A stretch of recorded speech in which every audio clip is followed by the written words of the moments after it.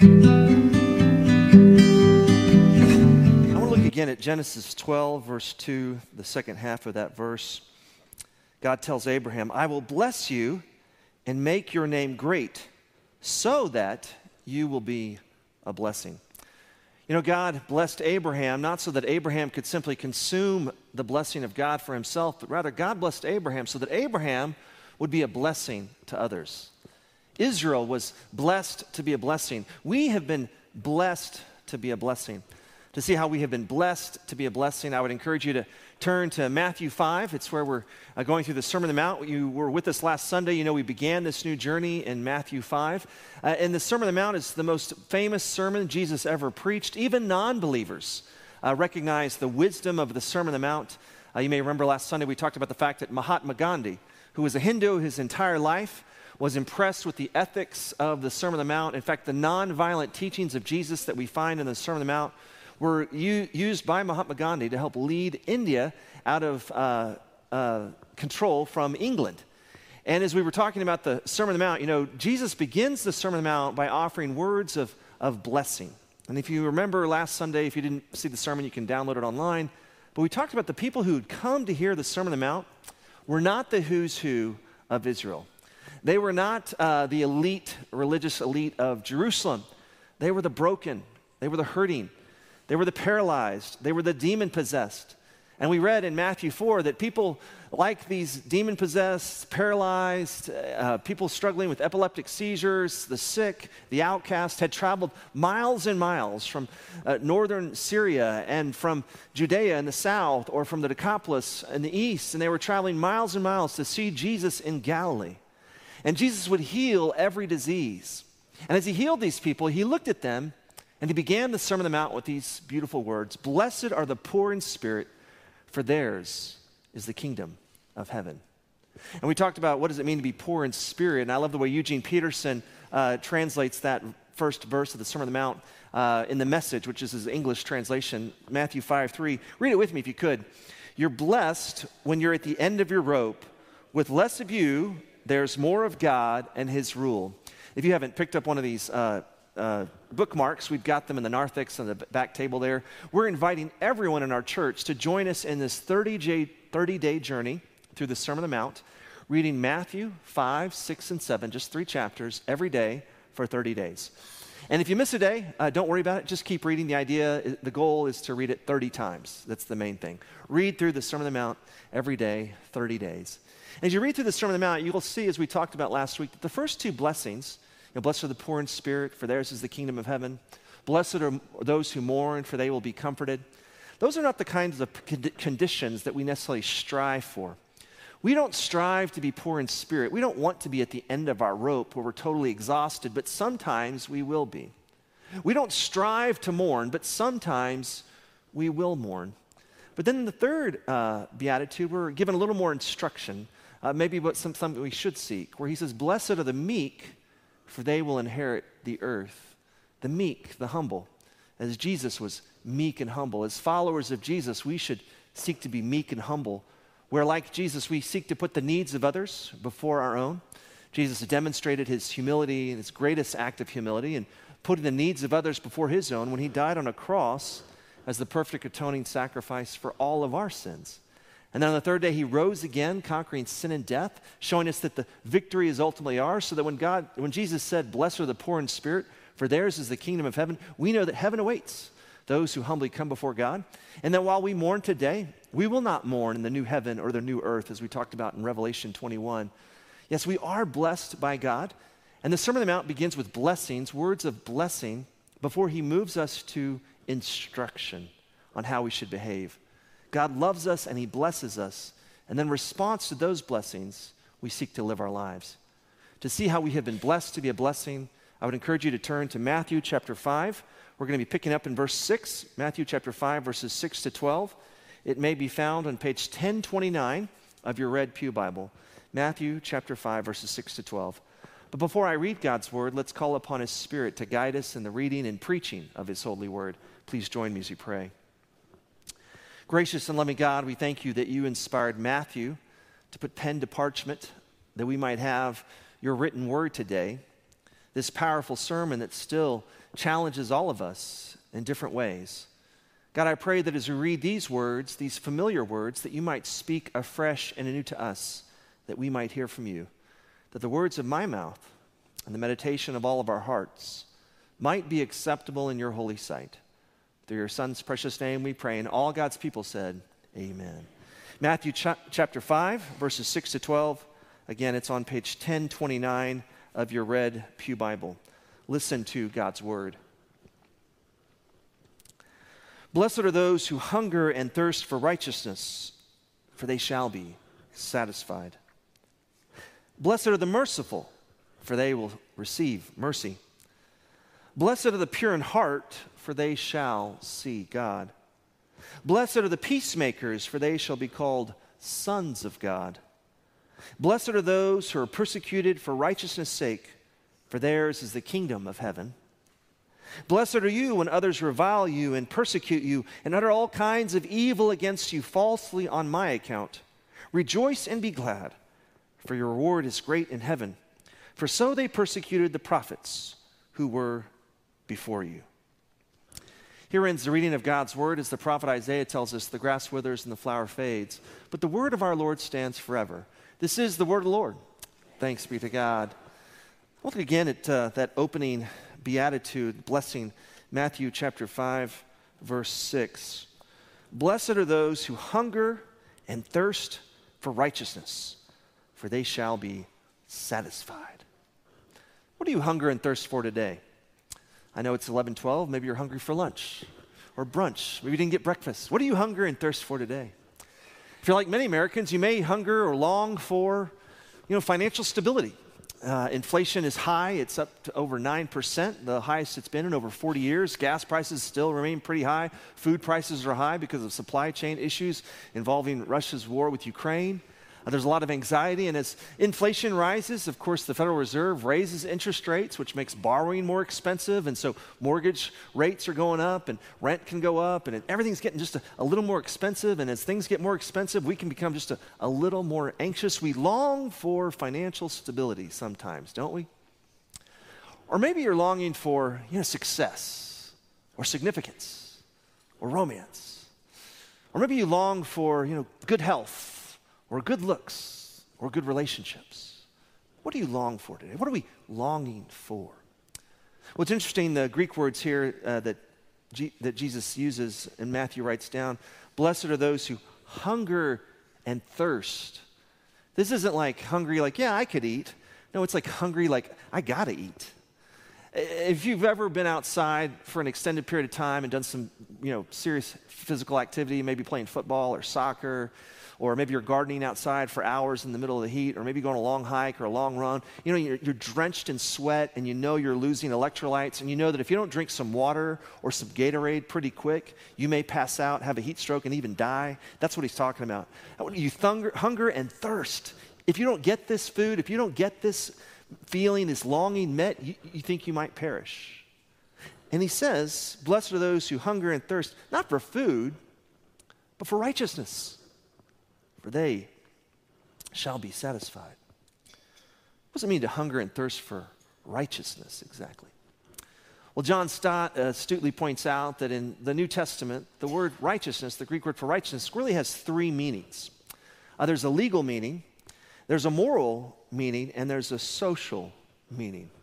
A legal meaning, this idea of being justified. I want to be in a right relationship with God. And when Paul writes his letters to the house churches in Rome, or to the churches in Galatia, when he talks about the righteousness of God, or being right relationship with God, he's talking about being justified before God. There's a sense of this legal relationship, because we're all sinners. And according to our sin, the just punishment for our sin is death. But God, in his great love, sends his Son to pay the price for our sins so that our slate might be washed clean, that we might be in a right relationship with God. We see this articulated best in Romans chapter 3, verses 16 to 21, when Paul, writing to the house churches in Rome, writes this, but now the righteousness of God, so this is the justice of God, the righteousness of God has been manifested apart from the law. So it's not about what you do, it's about what God has done. Although the law and the prophets bear witness to it, the righteousness of God through faith in Jesus Christ for all who believe. So when I put my faith in Jesus, the righteousness of God is imputed or given to me so that my account is shown to be clean before God's eyes. Jesus lived in perfect obedience. He paid the price for my sins so that I might be in a right relationship with God. For all have sinned, there's no distinction. For there's no distinction, for all have sinned and fall short of the glory of God, and are justified by his grace as a gift through the redemption that is in Christ Jesus, whom God put forward as a propitiation, or atoning sacrifice, by his blood, to be received by faith. This was to show God's righteousness, God's justice, because in his divine forbearance he had passed over former sins. It was to show his righteousness at the present time, so that he might be just and the justifier of the one who has faith in Jesus. As we think about the Sermon on the Mount and the people who showed up that day to be healed by Jesus, to hear Jesus' teaching, these were the people who had been rejected by the elite, the religious elite of Jerusalem. You may remember last week we looked at that passage in Leviticus that talks about no one with a blemish may be able to offer a sacrifice in the temple in Jerusalem. All those who were paralyzed or demon-possessed or struggling were not welcomed into the temple in Jerusalem. And so these people have come desperate, looking for a word of hope, a word of encouragement. And Jesus tells these broken people, after he heals them, you are blessed. The kingdom of God is for you. And he lets them know that they can be right with God if they'll certainly turn to him. Yes, righteousness in this understanding of a legal perspective is about being in a right relationship with God because our sins have been atoned for through Jesus Christ. And in light of that righteousness, we're moved to live rightly or have that moral understanding of the righteousness of God, which is what Matthew tends to emphasize in his teaching. This idea that in gratitude for God's love, we seek to live in a right way. Yes, we love God for what he's done for us, and then we seek to love our neighbor. Or as the next beatitude says, blessed are the merciful, for they shall receive mercy. Right living leads to mercy. When you know that you're in a right relationship with God, then in gratitude for that love and that relationship, you begin to love the things that God loves, which are people. For we've all been created in God's image. So that when we see someone in need, we want to help minister to that need. We want to do what we can to help the person who's struggling. Yes, blessed are the merciful. Those who, in gratitude for God's mercy, are merciful to others. This is illustrated best actually later in the Gospel of Matthew, this idea of this righteous leading to moral living or right living, leading to merciful acts of service to others. Towards the end of Matthew, in Matthew 24, Jesus is asked by his apostles, hey, what's it going to be like at the end of days, at the end of time? And he says, well, I'm going to come back, and I'm going to gather the elect from the four corners of the earth, and there's going to be a great rapture. And then he says, and then as a as a shepherd will separate sheep from the goat, I will separate people from all nations, and some will go to my left, and some will go to my right. You may remember the story. It's in Matthew 25, actually. He talks about the judgment that will be coming for those who are on the left, and the rejoicing that will come for those on the right. He says it this way in Matthew 25, 34 to 46. It says, then the king will say to those on his right, as he separated people left and right, then the king will say to those on his right, come, you who are blessed by my Father, inherit the kingdom prepared for you from the foundation of the world. For I was hungry, and you gave me food. I was thirsty, and you gave me drink. I was a stranger, and you welcomed me. I was naked, and you clothed me. I was sick, and you visited me. I was in prison, and you came to me. Then the righteous, there's that word, righteous, will answer him, saying, Lord, when did we see you hungry and feed you, or thirsty and give you drink? These are the righteous. They've been living rightly. They've been treating others with mercy. And when did we see you a stranger and welcome you, or naked and clothe you? And when did we see you sick or in prison and visit you? And the king will answer them, truly I say to you, as you did it to the one of the least of these, my brothers, you did it to me.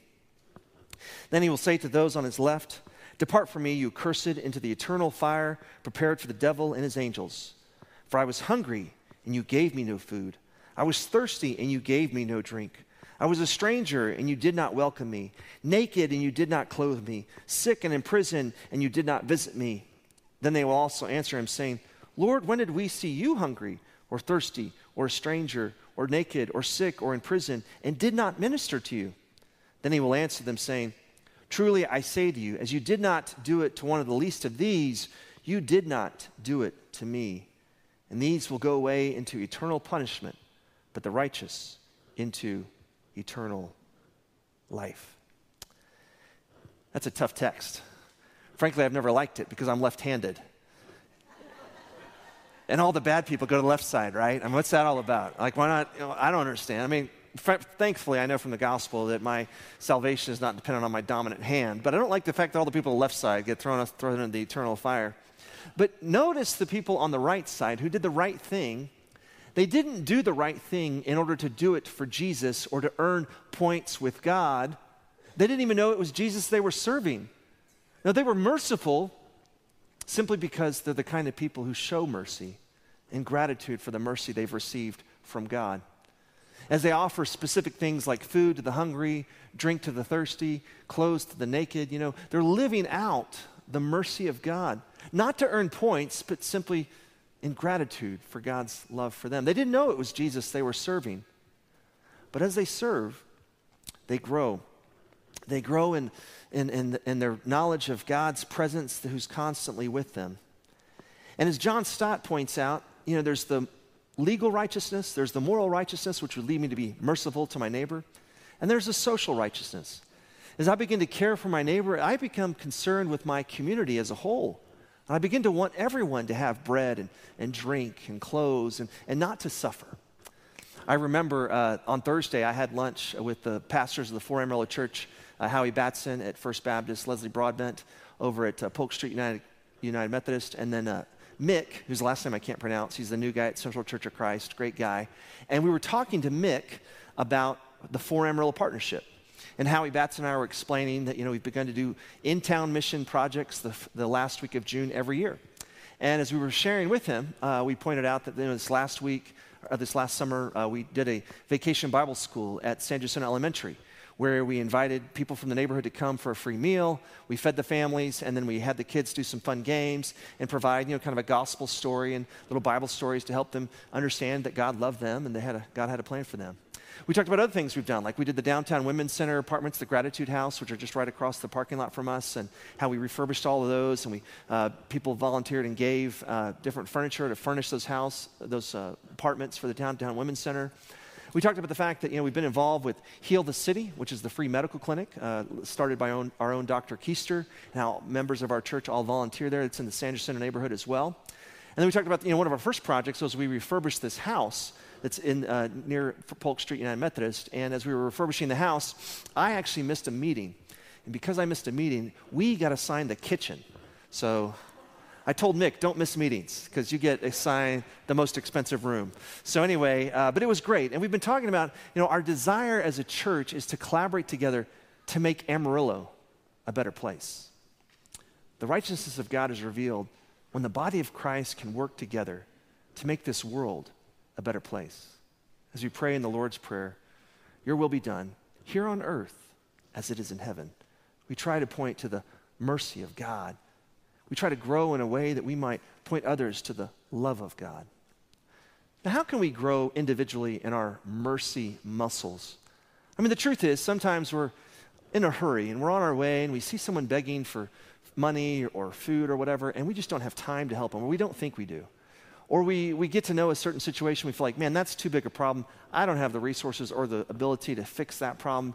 I'm going to let someone else handle it. How can we make sure that we're a little more merciful? Well, I believe the next beatitude gives us some direction, where we read, blessed are the pure in heart, for they shall see God. Blessed are the pure in heart, for they shall see God. What does it mean to be pure in heart exactly? Well, many years ago, I was telling Garrick over here, when I was in seminary, I had an opportunity to take a Bible study with Bruce Metzger. Bruce Metzger is a premier New Testament scholar. In fact, when the Dead Sea Scrolls were discovered, he was one of the many scholars who looked at those ancient manuscripts. In fact, he was the chief editor of the New Revised Standard Version of the Bible. And when Lee Strobel was interviewing people for the book, The Case for Christ, he interviewed Bruce Metzger at Princeton Seminary to talk about how can we be sure that these ancient manuscripts are valid and faithful to the original ones, the original copies. And so Bruce Metzger was leading this Bible study on this beatitude, blessed are the pure in heart, for they shall see God. And he pointed out that pure gold is nothing but gold. Pure silver is nothing but silver. To have a pure heart is to have a heart that's focused on the Shema, the most important commandment according to Jesus. We find the Shema in Deuteronomy chapter 6, verse 4 to 5. And it says this, "Hear, O Israel, the Lord our God, the Lord is one. You shall love the Lord your God with all your heart, with all your soul, and with all your might." That's the most important commandment according to Jesus. And of course, we love God because he first loved us. As John writes in his first epistle, 1 John 4, this is love, not that we love God, but that God first loved us and offered his son as a propitiation or atoning sacrifice for all our sins. If God loves us so much, we also ought to love one another. As we focus on loving God, then we will naturally begin to focus on loving others.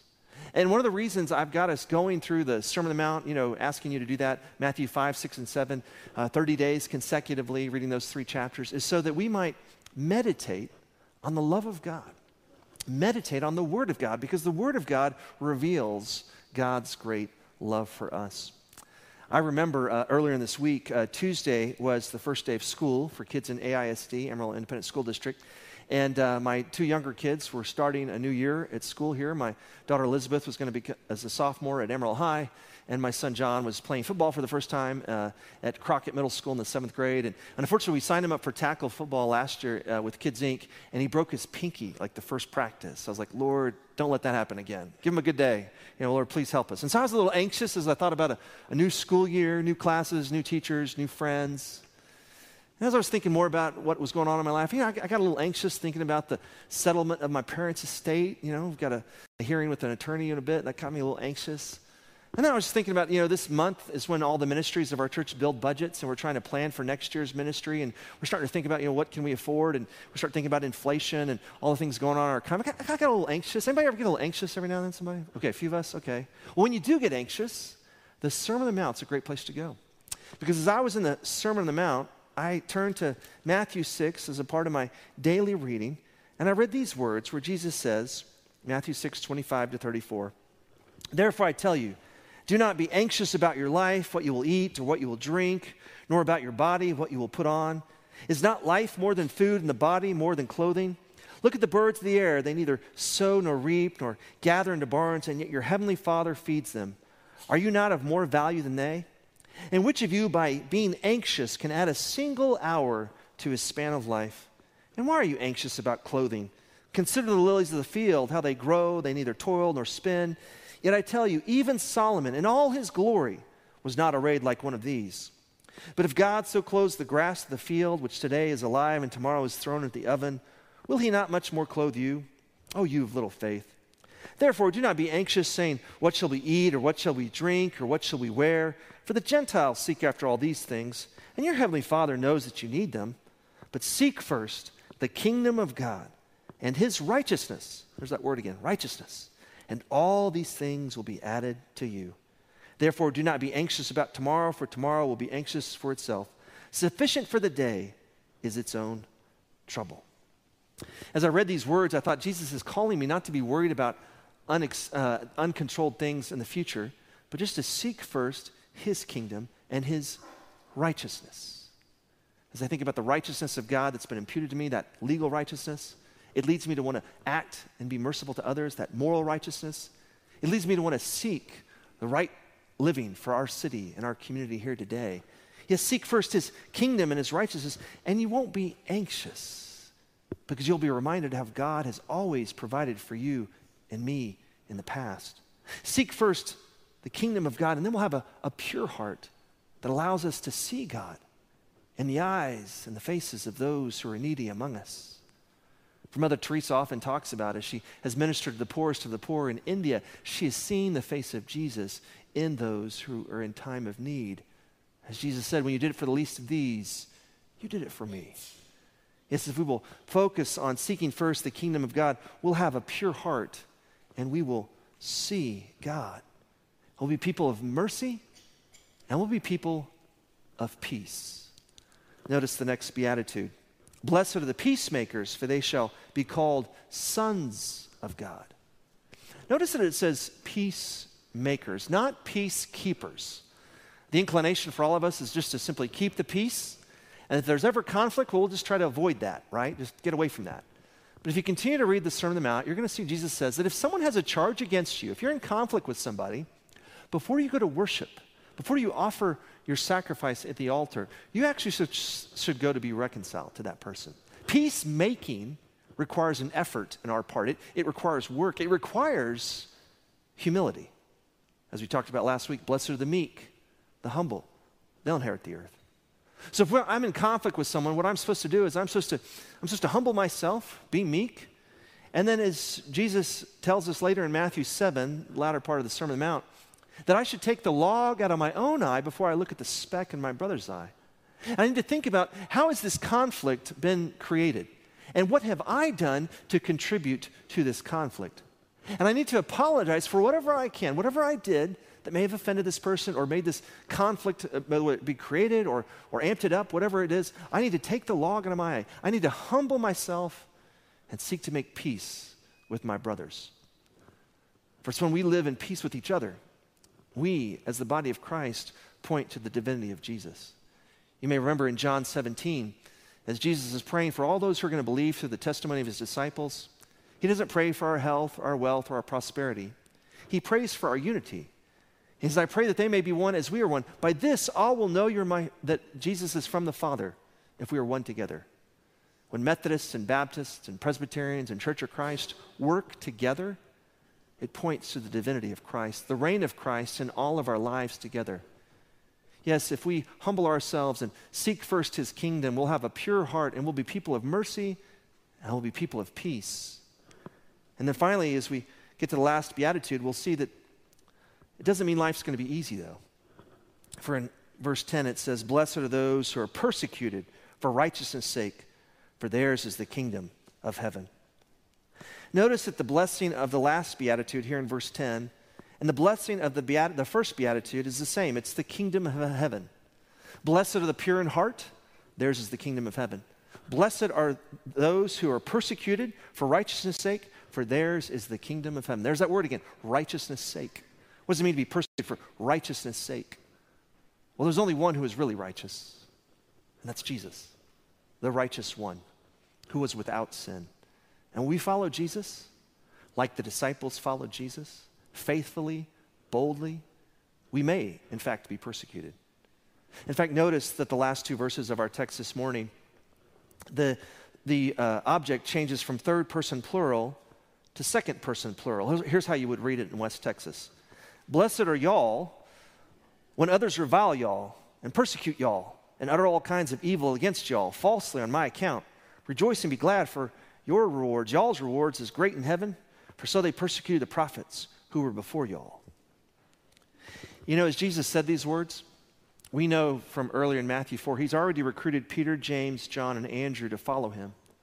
And when he says, blessed are you all, when you're reviled and persecuted, I'm pretty sure he looked at James, the apostle, who was the first apostle to be killed by the sword. We read about it in the book of Acts. I'm pretty sure he looked Peter in the eyes that would one day be crucified upside down for his faith in Jesus. In fact, history tells us that of the original 12 apostles, 10 of them all died as martyrs for their faith. They were bold in their witness, so bold for their faith in Christ that they actually were willing to die because of their faith in Christ. Had every opportunity to recant, to change their minds, to turn away, but they couldn't deny what they had seen. They knew what it meant to be followers of Jesus, and they'd seen Jesus be persecuted for them on a cross. They saw just how much God loves them, not this much, but this much. And on the third day, they had encountered the risen Jesus, the resurrected Jesus. So they knew that this life is not all that there is, that one day they will reign with Christ as we will, as we turn our faith and our lives to him. And so they continued to preach boldly the good news of the gospel, the good news of God's love, despite the persecution. May we have the same kind of faith that the apostles did, who live out our faith, who are hungry and thirsty for righteousness' sake, to be right with God, to live in a right relationship with others, to make sure that our community reflects the love of God even better, to do what we can to help make this earth more like heaven. May we be the kind of people who are merciful, who are pure in heart, who are peacemakers, knowing that we follow the Prince of Peace. And as we point to the peacemaker, the great peacemaker, Jesus Christ, we may in fact experience persecution. But so did the prophets. So did the apostles. And they did it all because they were so grateful for God's love. As you read Revelation, they, like us, will reign with Christ one day in the new heaven and the new earth where there's no more pain, no more sorrow, only praise. Yes, may we have the kind of faith that the apostles did, who after hearing these words did everything they could to live it out. Please join me as you pray. Gracious and loving God, I thank you. I thank you for the bold faith of the apostles, who even in spite of persecution continued to be peacemakers, continued to be merciful, continued to do all that they could to be pure in heart, focused on you and you alone, seeking first your kingdom above anything else, because we know that your kingdom is eternal, and we want to live as citizens in your kingdom today. So God, I pray that by the power of your Holy Spirit, you would guide us to live as your faithful citizens, bearing witness to what it means to live in a right relationship with you and a right relationship with others, and doing what we can to make things right in our community today, so that others may see our good deeds and give praises to you, our Father who's in heaven. We pray this in the strong and precious name of your Son, who is the Christ, and all God's people said, amen.